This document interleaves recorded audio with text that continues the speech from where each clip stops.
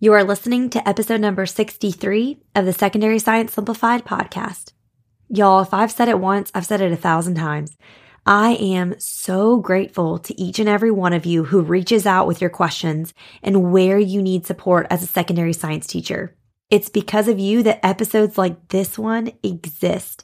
And so I'm so grateful for those of you who have taken the time to do that. A few months ago, one of you reached out seeking support as a secondary science teacher with ADHD. And so I posted on Instagram for any leads, and I got connected to Bree, who graciously agreed to let me interview her for today's episode. Bree Plyler is an ICF certified life coach serving women and men with ADHD who are ready to shift from a life of constant panic to living on purpose. She is the founder of Current ADHD, a private coaching practice and online community. As an entrepreneur with ADHD and a relentless optimist, her passion is sharing the message that struggles and success go hand in hand. Prior to her diagnosis at 34, Bree was a teen mom who attended 2 universities and a community college before finally graduating from Greenville Technical College with an associate degree in marketing. Additionally, she held over 20 W-2 positions and started several businesses that ultimately fizzled, never understanding why her outcomes didn't match her ambition and intelligence. She says that being diagnosed with ADHD finally gave her the keys to start the car she'd been attempting to hotwire her entire life. Now, equipped with the tools that work for her brain, she's built an Instagram community of over 100,000 where she helps others with ADHD learn to love themselves and their brains. She believes that the key to success is learning to observe your struggles instead of judging them. Bree is a recent empty nester who lives with her husband and 2 dogs in Simpsonville, South Carolina. In her free time, she collects hobbies, but especially loves outdoor activities and supporting the Clemson Tigers. So if y'all know me, you know we hit it off right off the bat because I love my Clemson Tigers. You guys, I learned so much from this conversation. It's going to be one that I just keep thinking about because she shared so much help. I cannot wait to share this with you. We talk all about markers for ADHD, actionable tips and strategies for teachers with ADHD, but also specific ways we can serve our students with ADHD, whether they have an official diagnosis or just present some of the markers. I cannot emphasize enough how valuable I feel like this conversation was for me as an educator to have. And so whether you have ADHD or not, I know that this conversation is a worthwhile listen for you. So I hope you'll give it the time that it deserves to listen to it. So without further ado, let's dive into my interview with Bree Plyler, the current ADHD coach. This is Secondary Science Simplified, a podcast for secondary science teachers who want to engage their students and simplify their lives. I'm Rebecca Joyner from It's Not Rocket Science. As a high school science teacher turned curriculum writer, I'm passionate about helping other science teachers love their jobs, serve their students, and do it all in only 40 hours a week. Are you ready to rock the time you spend in your classroom and actually have a life outside of it? You're in the right place, teacher friend. Let's get to today's episode.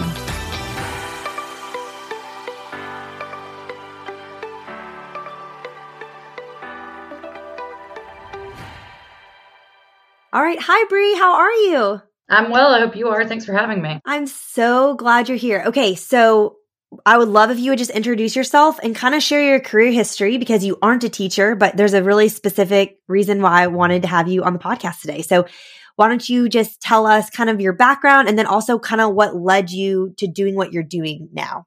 Yeah. So my career history could be the entire podcast. So I'll spare you. I'll just say that prior to my ADHD diagnosis at 34, prior to being 30 years old, I held over 20 W-2 positions from the time I was 18 to the time I was 30. Yeah. I didn't know what was wrong with me, quote unquote, wrong with me. So I bounced all over the place. My educational background is in marketing, but I worked in retail and teaching outdoor school and all of the things. Ultimately, my husband and I started a company, and I helped him with our construction company with plans of going back to school to become a therapist. But my therapist said, I think you should be a coach. And I thought at the time, I was incorrect, but I thought that coaching was knockoff therapy. I thought it was people who wanted to be therapists but didn't want to go to school. So after my diagnosis, my husband and I both hired ADHD coaches. And then I learned more and enrolled in coaching school and started a business. Wow. Okay. So what led you when you were in your 30s, mid 30s, to reaching out and finding a diagnosis or seeing if you needed a diagnosis? Yeah, so ultimately what pushed me over the edge, my daughter's stepmom was researching ADHD for her two younger boys. And I was kind of helping her with that research. And as I was reading, I was like, wait a minute. My entire life, there had been this really odd disconnect between what I knew was my level of intelligence and my outcomes. So there were so many things that just didn't make sense. And I was ambitious, but also lazy, and super smart, but wasn't accomplishing the things that I felt like I should accomplish.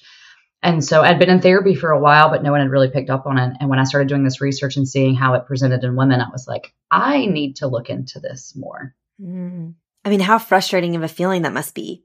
You're It was saying your exhausting. whole life, like knowing like this disconnect between what you know you're capable of and kind of what you're able, like you said, your output.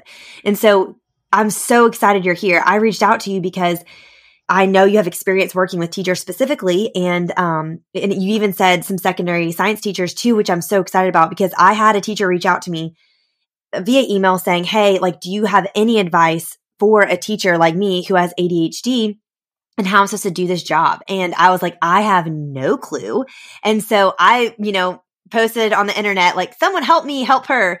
And my friend Ashley connected us. And so that's why I'm so glad you're here, because I just know there's going to be so many people listening who are going to hear what you're saying and be like, wait. Like, I feel like ADHD diagnoses, especially for women, is kind of like therapy now for us millennials. Like, no one was doing it 20 years ago, but now we're all doing it. I saw a meme the other day that was like, I've apologized more to my children this morning than my parents have to me in my entire life. In your entire life. And I was like, wait, this is kind of true, because therapy. All of that to say, I'm just glad you're here, because I think this is going to be really, really helpful for a lot of people listening. And even if the people listening don't have ADHD, we all have students that do, and have students like you that may not have a diagnosis, but we're like, we see what's happening here.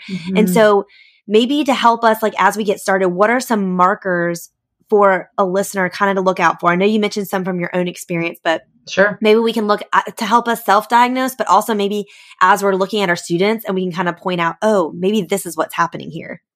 I would say when you're looking at someone else, so when you're looking at your students, there's obviously the traditional, they can't sit still and they're constantly restless and fidgety or talkative. But I would say for those students that you look at and you feel compelled to say, they're so bright if they would just apply themselves, or they're just lazy if they would just pay attention, right? So those students that you maybe have passed judgment on, maybe second guess what might be causing that. Because quite frankly, I'm in the camp, and this is probably my most controversial opinion. I don't think lazy is real. And if you think about, and that's something that we call ourselves too, like you spend your entire life thinking you're lazy, right? There's even a book called You Mean I'm Not Lazy, Crazy, or Stupid. But if you were lazy, you wouldn't be judging yourself for not doing the thing, right? Totally. That's such a good point. Okay, that is really helpful. I already feel like if I was going to get back in the classroom full time, I would approach it so much differently now as a parent. But now, even just like thinking through that, I'm like, dang, I'm thinking of students right now in my head that I'm like, I bet this may have applied to them. Okay, so then what would you say then? Those are some markers. Do you think it's like one of these things that we should push our students to, or should we push ourselves to get an official diagnosis? Or do you think it's something that's like, you don't need to be official if you feel like this sounds like you? What kind of would your thoughts be there? Yeah, so specifically for personal story, if you have access to a diagnosis, I always recommend it, because there are so many different conditions that can present in similar ways, right? So everything from mood disorders like depression or anxiety or bipolar disorder to complex PTSD, trauma that you experienced, or something more serious. I hate to even say it that way. Something more physical, right? Okay. So I always recommend folks pursue an official diagnosis if they have access to it, because you want to make sure that you're treating the correct root cause. And who would is that be something you would get from your like primary care physician? I always say start there, because it's different depending where you are, not only in the world, but across the country. So I always recommend talking to a doctor or a therapist that you already have a relationship with and saying, what do I need to do to pursue this or to learn more about this? And there's a great online assessment on attitudemagazine.com. They have what's called a symptom checker. And it's really cool because it doesn't just ask ADHD specific questions. So it's not like leading questions, but it's called a symptom checker. And you kind of move through their questions. And at the end, it'll say, here are some conditions that you might want to look into. So when I did it after my diagnosis, just to make sure like I trusted the Tool, assessment. Right. Yeah. Right. It told me that I should look into sensory processing disorder and ADHD. And I'm like, yeah, check. So that's a great tool to look through to make sure that when you go to your doctor, you have some real talking points. Okay. I love that. Okay. And so you said a couple markers maybe we could see in our students, and I know those would apply to teachers as well, but is there anything you can think of specifically from a teacher's perspective, since I know you've worked with teachers, where a teacher could say, oh, this is something that I see that I struggle with as a teacher, that maybe it's actually related to ADHD? Yeah, the big ones for me, task initiation. And so most of the time with teachers, I hear it around grading, right? Mm. So constant overwhelm.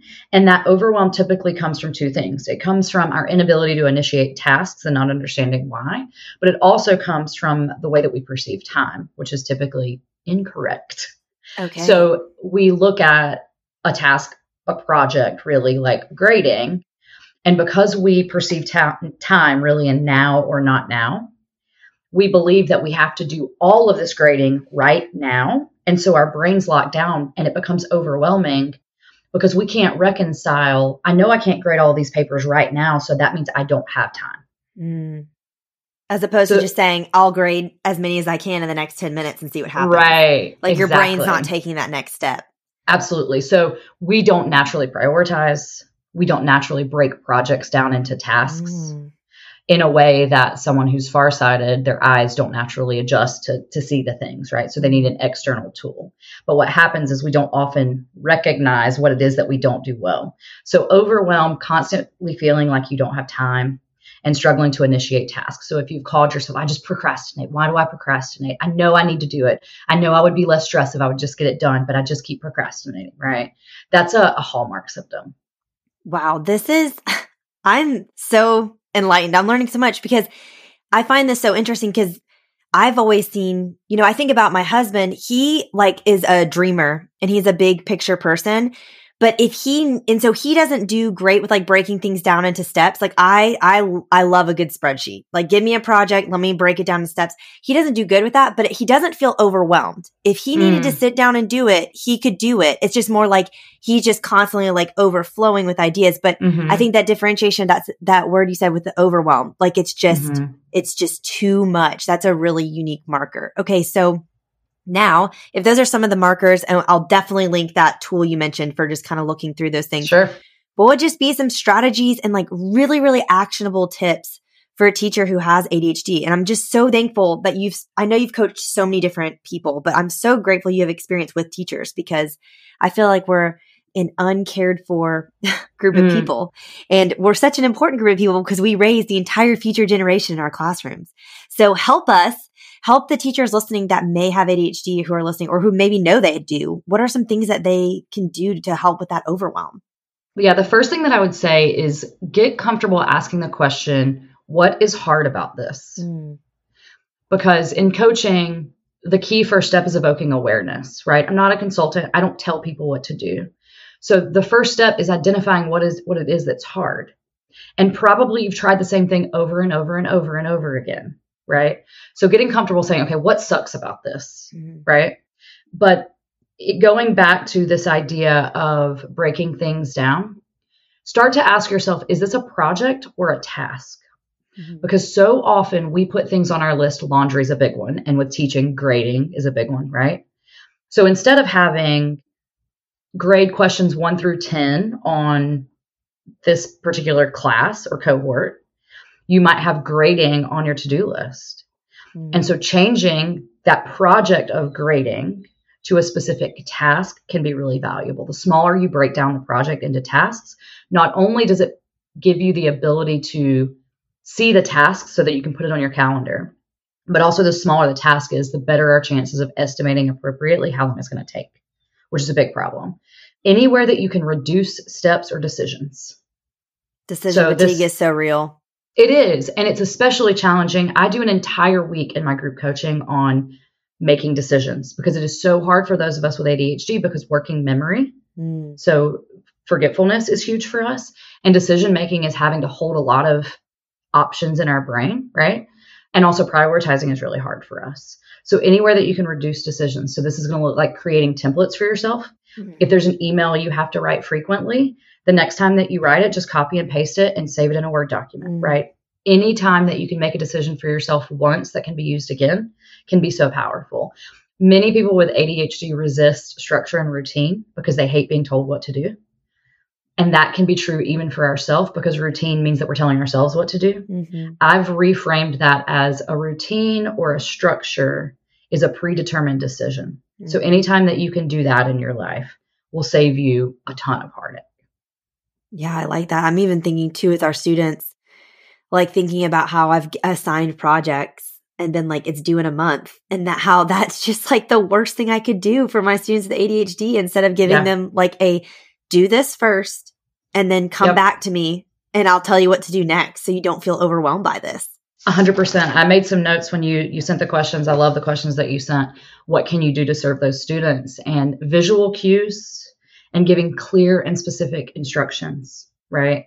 Our brains, especially at that age, they're not fully developed. They cannot effectively prioritize if they haven't been given the proper support to develop their executive functions. And they probably haven't, because we're just learning how to do that now. Right. So visual cues, and true for yourself, right? If you have grading, some way to visibly see your progress. We need momentum to move us forward. And the other thing that I would say is don't wait on motivation. If you have said to yourself, like, well, I just can't get motivated, or how can I get motivated? Let that go. Action precedes motivation. That's a great point. Okay, so what would a visual cue look like? What could be an example of a visual cue for a teacher who's struggling with this? Yeah, so the first thing that comes to mind is back to grading. If you have physical papers, I know that's not necessarily the way things are these days, but separating out 10 papers or 10 tests that you're going to grade, so that your brain doesn't shut down looking at the entire stack. Because you may say, I'm only going to grade 10 and that's all I have to do. But you see that entire stack and your brain's like, nope, I have to do it all. So separating out, this is what I'm going to do right now. And that's going to feel more manageable. Something else that might look like, if there's, a particular, exercise you want to do with your students, just put that on your laptop. Right? In front of your face. So object permanence is something that we struggle with, right? Out of sight, out of mind. And that's related to our working memory struggles. So keeping things in front of your face in an organized way, right? Clutter can really make things hard for us. And also we tend to be a cluttered bunch. So beginning to work on that, but keeping things in front of your face, using spiral notebooks or planners so that you can keep it open to today's date. If you make a list of things you want to do with your students, and then you close that notebook and stick it in your bag, you're probably going to forget that list exists. Yeah, I always had a visual agenda on my board of like what we're going to do, and I had it in bullet points, and it was for me to reference, because I had 5 classes. I couldn't remember what we were doing. And so before I left for the day, like on a Monday before I left, I would write out Tuesday's agenda. And so then when I walked in, I could be like, okay, this is what we're doing. And one thing I always try to do, so you can tell me if this would be helpful or not, I always like to change up what we're doing in class like every 10 to 15 minutes. But is that helpful or harmful for someone with ADHD to be constantly transitioning? It's so hard to say. So transitions are really freaking hard for us. Yeah. And also so is being bored. Right. So it's tough. Another thing that I wrote down is asking your students, how can I support you? Right. And I know, especially in the high school, you have so many students, so you can't ask them individually. I know what teachers are faced with, and I cannot imagine, but maybe just asking at the beginning of the year or check-ins, ask your classes, what would you need to learn this material better? Right. Or what support do you need? What feels hard about this, the way that we operate our classroom, maybe. Right. Because gamifying things can be huge. Using timers, creating a sense of urgency can be huge. And that's going to serve all students, not just students with ADHD. But yeah, transitions suck, man. Task switching is hard for us. So you might lose students if you're transitioning too frequently, because by the time they've processed where you are, you may have gone through material and they didn't even get it. Totally. Okay, that's good to just keep an eye on. And I'm assuming too, if like you're a teacher who struggles with this, really thinking like and just self-reflecting on, okay, is it more helpful for me to change it up, or do we need Yep. to like settle in on some things? I'll link to in the show notes. I have some classroom visual timers that I love to put on my board. They're free. Some of them are too distracting because they're like swimmers in a race. And so the kids will all be like betting on it. So you kind of have to read your class. Other ones are just like a sand timer. So it's not as exciting. So it's not as distracting. Time timer is a great tool also. Okay. I'll link that one too. Yeah. I think having the visual timer is really helpful. It is such a hard balance too, because like I love to use timers to keep the class moving and keep them motivated. But then you also know like, okay, is that giving the student who struggles with anxiety because there's a timer? But it's, I try to hold that loosely in the sense of like, I'm putting this up here for all of us, but if we end up needing more time, I'll give it to you. But I'm just trying to, it's so hard to balance all the things and all the different people. Right. And how can you serve everyone at once? I would say that if time allows, just allowing a little bit of buffer between transitions, right? Like whatever that is, 2 minutes to transition instead of just bouncing from thing to thing. But gosh, I don't know how you do it as a teacher, because I think that'd be easier if you have a 90-minute class. You can kind of put in that little buffer period, which is nice. But yeah, when you have a 45 or 50-minute class, it's like all hands on deck. I always tell them, I'm like, go to the bathroom before my class because we don't have even there's no time for potty breaks. Like we got to keep going. Hard. It is hard. Okay. So any other strategies or like tips you have for a teacher with ADHD in general? And then we can kind of zoom in more specifically. So going back to the idea of making sure that project's not tasked or task's not project. But I think the biggest thing that a person with ADHD, diagnosed or otherwise, can do is let go of the shoulds. Let go of this idea that I should be able to, quote unquote, should be able to do it like normal people do, right? Perfectionism, all or nothing thinking, and that shame. I'm fully in the camp that that's more debilitating than the actual ADHD symptoms. So if you can let go of that and lean into, I need tools, and using the tools, you're going to get so much farther. I always pose the question to my clients, do you judge people who need glasses because their eyes don't naturally see well, right? And they don't. Right. But we judge ourselves because we need, timers, or because I need fidgets.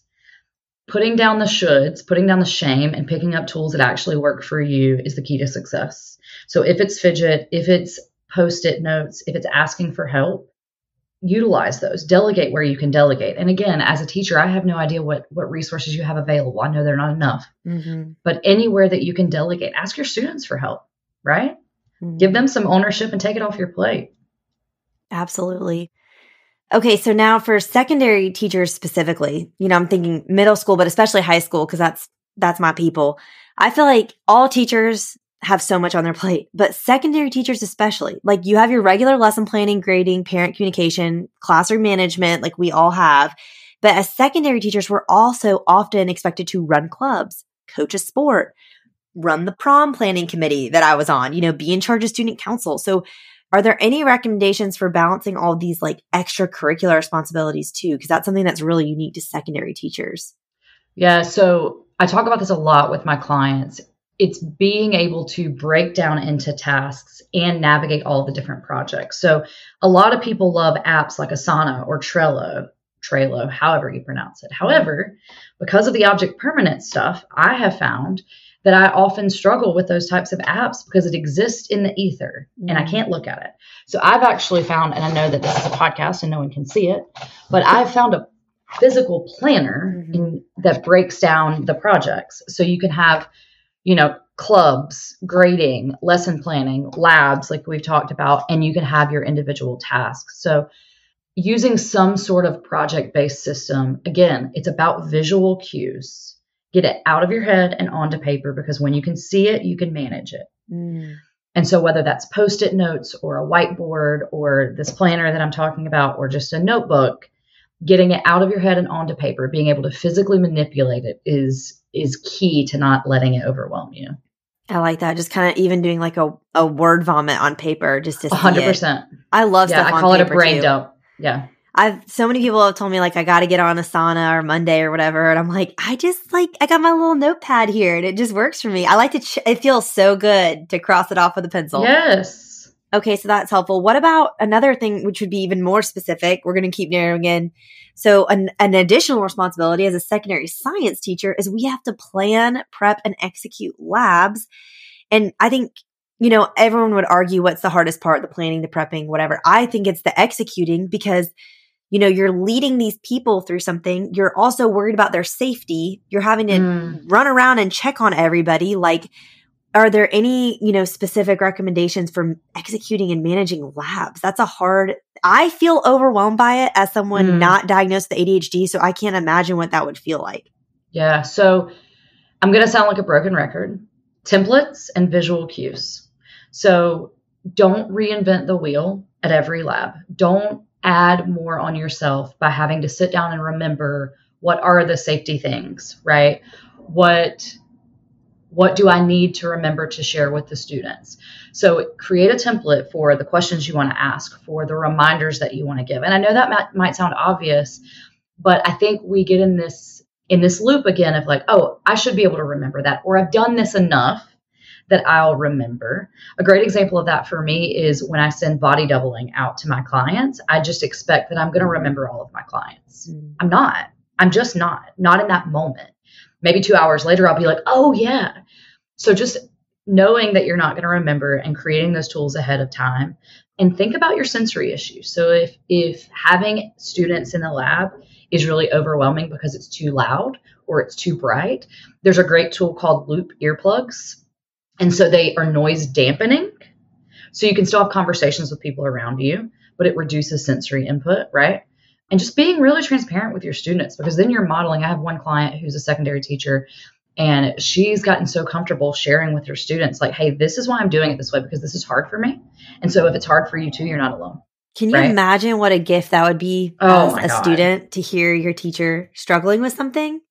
I would give anything to go back and do that. And I share that with all of my clients who are teachers. Don't hide this from your students, because they see you as a mentor or as someone they look up to. And so if they don't ever see that this is hard for you, then they're going to believe that they're broken if it's hard for them, right? So even just saying, guys, I know it's really loud in here, and if that's hard for you, I get it, because it's hard for me too. Even if you're not doing anything about it, right? Just saying it out loud can be so empowering. I think it's so important for us to be humble ourselves, to be vulnerable in front of students so they see us as people, like you said. I think a lot of us are afraid of failing or like a lab messing up and then us looking stupid. And it's like, no, just be honest. Like, teaching AP biology was the best challenge I was ever given, because it forced me to like take off the facade and be like, I literally don't know the answers to your questions. Like, I have no clue. I'm studying this the night before. Like, let's Google this together, or let's figure this out together. Yes. And I just feel like, and I even think too of like the year that we were going through adopting our son, and it was a very emotional year. And I really had to open up to my students, because there were days that I was having to step out to take a phone call with a social worker or whatever. And I would come back emotional, and it served my students so much better for them to see. And it's actually pretty cool. We like recently sent out Christmas cards, and I now have 3 kids, and I have some old students that are now like adults, which is insane. And I had 3 different girls that I used to teach back in the day reach out and say, it is so amazing to see your family now, knowing where you were and not being there that year. That was so hard when y'all had the infertility and all the stuff. And I was like, I'm so glad I shared that with them, so they could see that I'm a real human. And also, like, as they're now, getting married and starting families, like, they know someone that was in their life as an adult who struggled with these things. And so I feel like, especially with the ADHD, I feel like you said, I think give it, 5 to 10 years. It's not going to be as like, not taboo. That doesn't sound like the right word, but it'll feel more, I'm hoping it'll feel more common. Just like therapy now is like a very common thing. It's not like people are scared to say like, I see someone or whatever. Yeah. I love what you said too about not being ashamed about it. Like, and letting go of the ideal we have for what a teacher should be. Like, I think the hardest thing as a teacher is when we're trying to be someone we're not, because you're almost like performing on stage every day. And so that's exhausting, like trying to be a type of teacher you think you need to be, when really you just need to be yourself, because there's going to be so many different students. I always tell clients, what is the outcome that you're trying to achieve? Because if you're moving through and you're making decisions based on how you feel you need to look, if it's about status or how you feel like you need to show up, then you're probably not moving toward your outcome. So if you get clear first on what's the target you're trying to hit, right? I'm trying to serve my students. What does that look like? What does success look like? And because another thing that's really hard for those of us with ADHD is aligning our goals and our actions. And we make it even harder on ourselves when we don't clarify those goals. And I don't like the word goals. I typically use targets or outcomes. But if you get really clear on, okay, what is my target? My target is to serve these students as best I can. My target isn't to win the teacher who appears to be the most put together. Yeah. Right? Like that's not the goal. It's so true. I mean, I think it's all, I'm like just so grateful for everything you're sharing here. Yeah. I think it's just so important to really, like you said, consider what's the outcome. You don't have to win teacher of the year. You don't need every single student to like be an A student. What's kind of the goal, and really thinking you can always get to the outcome or the target or the goal a different way. There's not one way to get to it. So really letting go of like, just because the teacher next door grades every single thing doesn't mean you need to. Like you don't have to. Or I'm thinking about labs and the noise. Like noise is really, really overwhelming to me. I think maybe not in the past, but now that I have 3 kids, 4 under, like I'm overwhelmed by noise. I always say like, Mom has 4 brain cells and they can't work when you're all screaming. But I'm thinking of labs, like even just dividing the groups in half and saying, okay, half of you get to do the lab today. The other half are going to work independently, and then we'll switch just to like decrease the level by 50%. And not only does that decrease the level, but it gives you an opportunity to have more meaningful conversations, right? Right. And so, yeah, maybe you get through half the labs in a year that you want, but you're going to get through them so much more meaningfully and like intentionally. And who can like, they're not going to look back and be like, we only did 5 labs instead of 10, or, no one's going to know.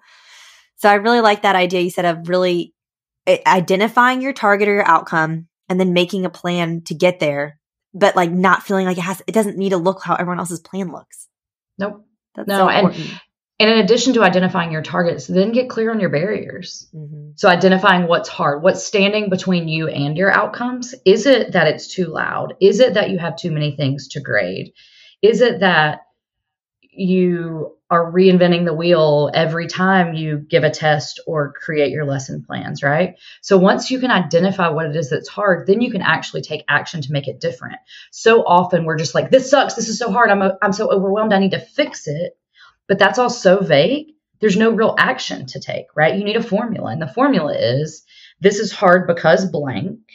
And that blank tells you what action to take next to make it less hard. That's really helpful. Okay, so before I circle back on anything we can do for students, I had one more question specifically for the teachers who struggle with this. And that's another thing I think that's unique for secondary is so many of us are teaching 3 or more preps and we're lesson planning for 3 more preps, and they're entirely different subjects. I feel like there's nothing similar about like necessarily like chemistry and, astronomy. I mean, I'm sure we can find some overlaps, but they're just so unique, and we're having to like study and prepare all these different subjects. It'd be like studying for a Spanish, German, and French class that you're teaching. It's a lot. So are there any tips maybe that are specific to lesson planning for all these different content areas? Yeah, I cannot imagine. I actually wrote down in my notes, I swear Rebecca didn't tell me to say this, outsource. Outsource whenever you can. When I first started my business, I was caught in this loop of I have to create everything, because if I don't create it, if it's not unique to me, then I don't get to use it. I'm not a teacher, and I have purchased things from Teachers Pay Teachers for my younger clients. And I know that that's not always an option, but find partnerships, right? Find other teachers who you can partner with. Use body doubling or co-working, right? And again, I'm going to go back to decisions and templates.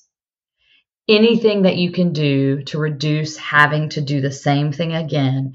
And I know this sounds like a broken record, and I know it sounds so simple, but I guarantee there are teachers listening right now who start over every single time. And part of that is because maybe it hasn't occurred to you that that's what you're doing. And part of it may be that the idea of creating a template is overwhelming in itself. But instead of thinking like creating a template is a separate task, copy and paste. When you do something and think, ooh, I might use this again, create a space where you can save that thing, right? And again, don't try to do it alone. Community is critical when you have ADHD.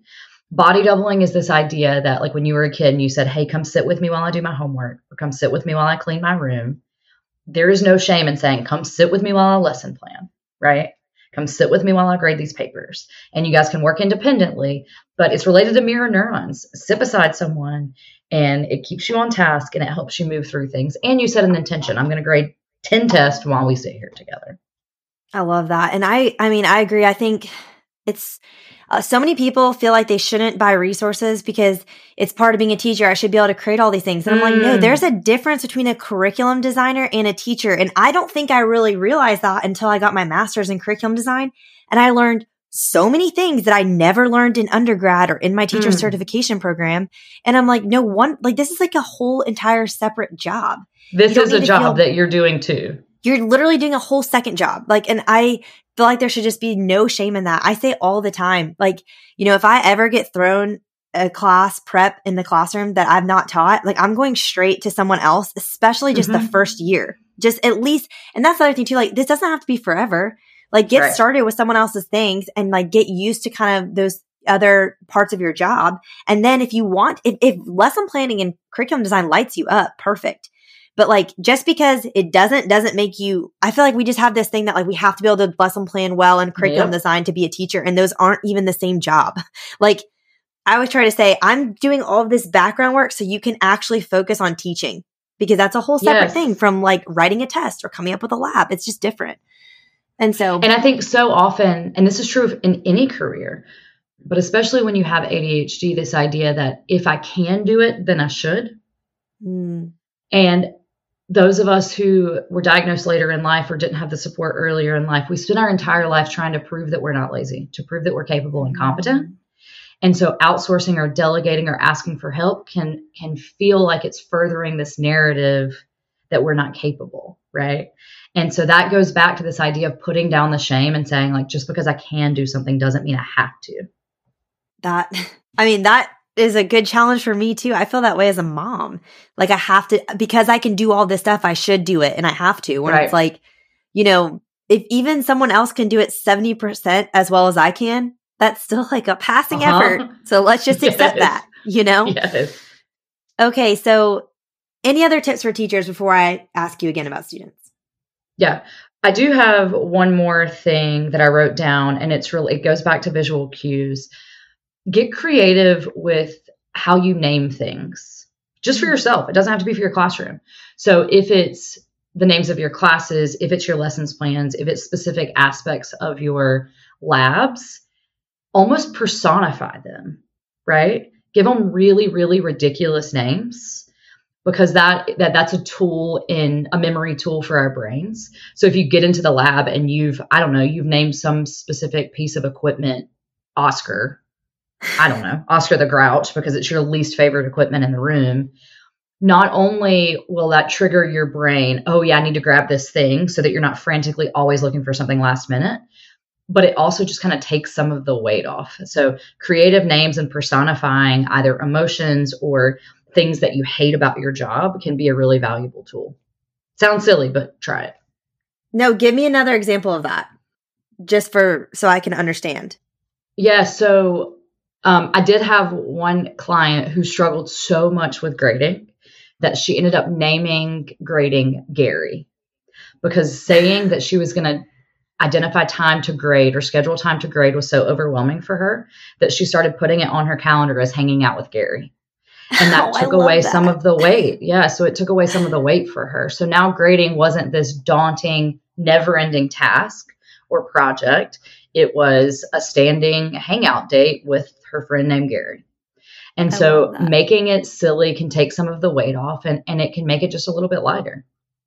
And I like thinking of it like you said, a standing date. Wednesdays are my standing date with Gary. This is the day I grade. And then that deciding once of it's not every day I'm oh, do I need to be spending time with Gary today? It's no, you decided that Wednesday's the day that you do that. Yeah. And so that's what we're going to do on Wednesday. That's 100%. Really helpful. Okay. So any last tips for, like we said, I know not every teacher listening has ADHD, but we all have students that do, whether they know it or not. So any other recommendations for serving our high school students with ADHD? I think oftentimes, we think of all these strategies that would be for little kids with it, because you would hope that they would get diagnosed when they're younger, but that's not the case. And you're the professional, so how many of those, tips we see on Pinterest for students with ADHD in elementary school, how many of those kind of translate to high school? Do you have any high school specific tips? Kind of what would be your recommendations there? So there's a couple of things that I wrote down that I wanted to make sure that I emphasized. First, familiarize yourself with possible accommodations and be prepared to honor them. Because some of the accommodations may not make sense to you if you don't have ADHD, and you may feel like they're not necessary. Or you may see a student who's begun to thrive and be tempted to say, oh, they don't need these accommodations anymore. They're doing so well. Yes, they are doing well because they have their accommodations. Please don't take those away from them. The other thing is to don't shame someone, right? Going back to that thing that we said at the beginning. Try not to call someone lazy, right? Or use that language in the classroom. Try not to say, if you would just pay attention, or you're so bright, I'd just love to see you apply yourself. You could reach your potential, right? Try not to use that language. There's a statistic that says students with ADHD receive something like 20,000 more negative messages in their lifetime than their neurotypical peers. Those messages become internalized. That's how we begin to believe that we can't, right? And praise. ADHD students thrive off of praise. So if you have students that make things particularly hard for you, instead of using, obviously discipline is necessary, whatever that looks like in your classroom, but look for ways that you can praise them and give them clear and specific instructions. Just like with a toddler, this is true for myself. Instead of saying, you have to stop talking, right? Mm-hmm. Tell them when they can talk again, right? Or give them opportunities to verbalize or verbally process what's happening for them. Or when you see them hold back, when they really want to talk, be like, hey, I saw that. I know how hard that was for you, right? And so if you really want to change things for those students, take an angle of praise and identifying their strengths, even if it's hard to find. I love that. That's a good challenge for me. My 3-year-old daughter has a lot of personality, and I feel like I got in the habit of the things that I was saying to her would be interpreted as her constantly hearing, I'm too much. And I don't want her to think she's too much. No. But at the same time, I do have to balance like my own sensory overload. And so I've tried to give her space, like, oh, your voice is so strong and loud. You can use it as loud as you want upstairs. But if you're going to be in this room with mommy and the baby, can you use a quieter voice like right now type thing? Because it is like you have to balance, honoring them and who they are and not putting these messages on them. But at the same time, you also have, especially, if you have your own things, you have your own like sensory needs and stuff. Yes. And so balancing that. But I like that idea of don't just tell them, stop talking. Say, hey, can you hold that thought until I'm done explaining the instructions? And then it's all you, Yep. Yeah. I had a teacher once, and so I adopted this. He would always say, questions, comments, personal problems. And it was just always kind of funny because every once in a while, someone would share a personal problem that was completely unrelated, and we'd all laugh. But it was great because after we did anything, he created that space, like questions, just general comments that you've been holding in, you need to get out. Say? Yes. Yeah. Like anything you need to say, now's the time. And I liked him building that in. Okay. Anything else for our students? Thinking about stimulation options, right? So even if fidgets aren't an accommodation, if there's a way that you can incorporate that into your classroom, I think it can be so valuable for folks with or without ADHD. And there are a lot of quiet and non-distracting options too, right? So one thing I have under my desk right now is an acupressure mat. So maybe putting bands on your desk so that they can fidget with their feet, right? And then I love that's the less bands. visible and not, same. Or if it's an option, if they can stand up, right? Maybe they can focus. And I think it's important to know that just because a student's doodling or not looking at you, that doesn't mean they're not listening. Maybe that's what they need to do in order to be able to listen. And so if you need to have a conversation with that student, do it in private and say, hey, would you like me to check in with you if I think that you're not with me? Or is this how you learn, right? Because for some people, my husband, for example, who has ADHD, if he's staring out the window, he is watching his own movie. He is not hearing your words, right? And so it would be helpful for him to be like, hey, Brax, are you with me? But for me, if I'm playing with a slinky or drawing on my paper, I'm doing that to keep my hand busy so I can hear you. That goes back to what you said in the beginning, like checking in with the student. Don't always like assume the worst, especially if they don't have a diagnosis and you're seeing them just staring off and you're thinking like they're just not with me, going to them individually and saying, hey, like, I like that. What would be helpful for you? Because this is going to flush itself out differently in all of our students. 100%. That's so interesting how you and your husband handle it so differently. That's so different. Really interesting. Okay. Anything else you want to add before we do our last question? Yeah, my last thing that I wanted to add was something I've already mentioned, and I'll say it again. Ask yourself the question, what's hard about this? If you can't remember anything else, just drill that question into your head, right? We default to our most basic training. So don't beat yourself up if you try new tools and you don't remember them in the heat of the moment. It takes time. That's really great help. Well, I'm so glad you were here. I feel like I just learned so much from you, and I know my listeners will too. But so before I let you go, this is kind of off topic, but you may want to bring it back in too. I like to ask all my guests if there's one way you've simplified your life recently, and this could be, a life hack, a tool, something you've said no to, something you stopped doing, whatever, anything you're doing to make your life more simplified right now. Yeah. The physical thing that I've done is I've switched almost all of my organizing containers in my home to clear containers, and I've gotten rid of lids wherever no possible. Lids. Interesting. No lids. When you have ADHD, every step matters. I even got rid of the lid of my trash can. I got one of the trash cans that looks like a restaurant trash can, a tall cylinder. So it has a lid, but with a hole in the center. Mm-hmm. Because even a step as simple as pressing a lever to open the lid could cause us to throw the trash on the dining room table as opposed to throwing it in the garbage, right? So I've just gone around my house and say, where can I reduce steps? I love that idea. That's fascinating. Okay, so this has been so helpful, and I know people are going to have follow-up questions. So how can my listeners stay connected with you if they want to, learn more about what you do with coaching or just have questions or anything like that? Yeah, so you can find me on Instagram, Current ADHD Coaching. That's where I hang out most of the time. And my website is currentadhd.com. I exist on some other social medias, but Instagram and my website are the two places that you can find me. Same. Always. I feel like my other social media are just there to hold the name, but right. I live on Instagram and on my website. Same. So that's me too. Well, thank you so much, Bree. I'm so thankful for you sharing your time and just all your wisdom. It's been so helpful. Thank you for having me. I love it. Thank you so much for listening to today's episode and my conversation with Bree. I wanted to share a few things before I wrap this up with you that happened, after our conversation. So first, after I finished recording, I asked her about batching because that is something I talk a lot about on this podcast because it's a strategy that has served me so well in simplifying my life is to batch things. So doing a lot of the same thing at once.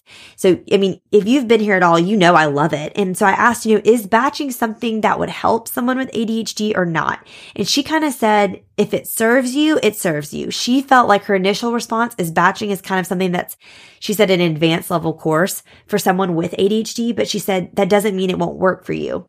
We talked about, I love to batch my meal prep because in the season that I'm in right now with meal planning and grocery ordering, I have to do it all at once because for me to go to the grocery store with 3 kids, 4 and under, I cannot do that more than once a week. It's too much. So I sit down once a week. I plan out my meals for 7 days. I make the grocery list. We go get it all. But for her in this season of her life, she can save money and do better meal planning if she goes, even if she has to go every day. She said that's better for her. But at the same time, we talked about, I have a friend with ADHD who has to have a laundry day. Mondays are her laundry day. She does all the laundry on Mondays, and that's easier for her. Whereas for me, I like to do a load a day. And so it's kind of interesting to see how certain strategies may be helpful for batching and others may not be. And it may be dependent on your season. So she said, really, really consider if it serves you to batch it, if it serves you to decide once that Mondays are your laundry day, that's the only day you do laundry. And then every other day that frees up that decision from you. You don't have to decide on Wednesday if you're going to do laundry because you're not, then go for it. But if it doesn't serve you, then don't do it. So you might have to do a little trial and error with that. So I just wanted to touch on that because I do talk about batching so much and I didn't know if that would be overwhelming or helpful for those of you out there listening who have ADHD. And then the last thing I wanted to say is I also polled my audience on Instagram and I asked, hey, if there's anyone out there with ADHD who's a teacher, what are some strategies that have helped you just to kind of bring in as many voices as possible to this conversation? Because I really wanted to serve those of you who are listening. And so I'm just going to read out some of the things that I collected from y'all and your responses as to strategies that are helpful for you. And it's funny because so many of these are things that Bree said. So I'm just going to kind of reinforce those. So one thing that I think 50 people said is setting a timer for in-class activities, but also the tasks that you're doing outside of class for yourself. Because like Bree mentioned, the concept of time and having enough time can be really challenging with ADHD. So setting timers is extremely helpful. Saying like, okay, I'm just going to do 10 minutes of this and see what happens. But then even when you're in class doing that as well. She said ADHD can cause you to hyper focus and not realize how much time has passed as well. And so that can be something that's really helpful when you're in the classroom, is to set those timers. And again, I'll link those visual timers that I reference because they can be helpful for you and your students. A ton of you just emphasize staying organized and making lists. Like Bree said, taking things that feel like projects and dividing them up into tasks feels a lot less overwhelming. A lot of you mentioned too, having your materials prepared in advance. One of you said that you would always have a list of like things that you have to do in advance for the next day so that you knew what to do. I recommend making kind of like a check out list of what to do before you leave. And then as part of that list, kind of make a check-in list for the next day. So have a list of things like, I'm going to do these 4 things before I let myself leave the classroom. And then also putting a list on your laptop or wherever it is where you first go to when you first get to your classroom on your desk. That's like your check-in list. So when I get there the next morning saying, okay, these are the things I'm going to do next. I even find this helpful in my current season of life because I'm working in really small chunks of an hour here, 30 minutes there. And so sometimes it can be hard for me to know when I sit back down at my desk, okay, like what do I need to do now? And so before I leave my desk, leaving a check-in list of, okay, this is what you're going to get started with right now. Having that visual cue Bree mentioned of like, okay, I'm going to go ahead and pull up the test that I need to be working on writing. So it's on my laptop. So when I open my laptop, that's the first visual cue I see. So kind of having things prepped in advance, having your checkout and check-in list can be really helpful. A lot of you really emphasize simplicity and sticking to a consistent routine and expectation with students, but also with yourself. So many of you said, don't be afraid to ask for help. Bree really emphasized outsourcing. And so don't be afraid to do that. Another one of you mentioned to help grade with tests. You have created standards-based grading rubrics, and it just has like a checkbox of your most common comments or errors. So that when you're grading something, you're not constantly having to restate the same thing. You can kind of just check, show all work or whatever it is. And then you can attach it to things that your students are turning in, like have them staple it in, or, you can attach it to tests as you send them back. It'll save you time, ink, and explaining over and over the same things that you might be saying. I love that idea. And that's something, if you make those kind of rubrics for your test questions, you could use those year after year. That's another thing Bree talked about, was having those templates. Another one of you really encouraged not sitting and grading, spreading out and walking as you do this. And I don't know if you all follow Michelle Brasso. She's Miss Brasso's binder on Instagram. She does this all the time. If you go to her Instagram, I'm sure you'll see a bunch of, time-lapse videos of her doing this while she grades. And so I really think that's a great visual tool. I'll see if I can find one and link it in the show notes of Michelle doing this so you can see what this means of the stand-up and grading. Another one of you said making sure to clean your desk right before you leave for the day. That's really helpful so you don't walk in and just see clutter and feel overwhelmed. Deciding once on routines, like Bree said, having routines for yourself and your students, that goes along with how I'm always saying, decide on your procedures and teach those to your students. A lot of you said walking around and not sitting down can really help with kind of having something physical to do. A lot of you mentioned putting your task list, not just on paper, but on sticky notes. And I love this idea of just picking up one, doing it, and then throwing it away. And that kind of being a visual cue for you of like, you can lay out all the sticky notes on your desk at the start of the day. And then throughout the day, as you have pockets of time, just pick up one. It's the one task you're going to do, and then throw it in the trash. I thought that was a really cool idea. I'm currently looking at an entire wall of sticky notes I have where I've taken the chemistry curriculum I'm writing and I've put it into tasks. And as I finish them, I peel off the tasks. And that is so helpful for me too, just to have the visual representation. So really leaning into visual cues. And then the last recommendation one of you had is keeping track each day of what you got done in each class so you can know the pacing for next year. So maybe one of your check out tasks for the end of the day is just to kind of jot down what you got through that day, just to give you an idea, since quantifying time and how long things take can be it's challenging in general, but it can be extra challenging if you have ADHD.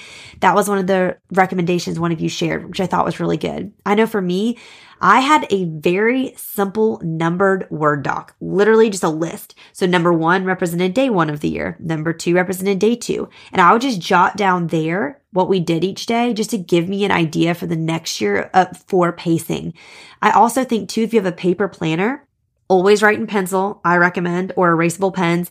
But then I would also go back with like a red pen and go over my pencil and say like, we did not get to this, or this took twice as long as I thought. And then the subsequent year, I could look back at that paper planner and have a realistic idea of how long things took. Because the pacing and timing of a class is hard, no matter if you have ADHD or not. But I can't imagine if you did have ADHD, how much more overwhelming that could feel. And so those notes for yourself will be really, really helpful.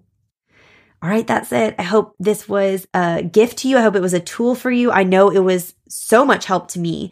And if you found this episode helpful, please reach out to me on Instagram and let me know, and or reach out to Bree directly. I'll link her contact info and all the links she mentioned and I mentioned in the show notes, which can always be found at itsnotrocketscienceclassroom.com/episode 63. But I know that, I love hearing from y'all directly, and I know Bree would love it too. If you reached out and said, hey, I listened to this episode, and if you have a follow-up question, I know she would love to answer it. So don't be shy. We love hearing from you guys. All right, teacher friends, that wraps up today's episode. If you're looking for an easy way to start simplifying your life as a secondary science teacher, head to itsnotrocketscienceclassroom.com/challenge to grab your classroom reset challenge. And guess what? It's totally free. Thanks so much for tuning in, and I'll see you here next week. Until then, I'll be rooting for you, teacher friend.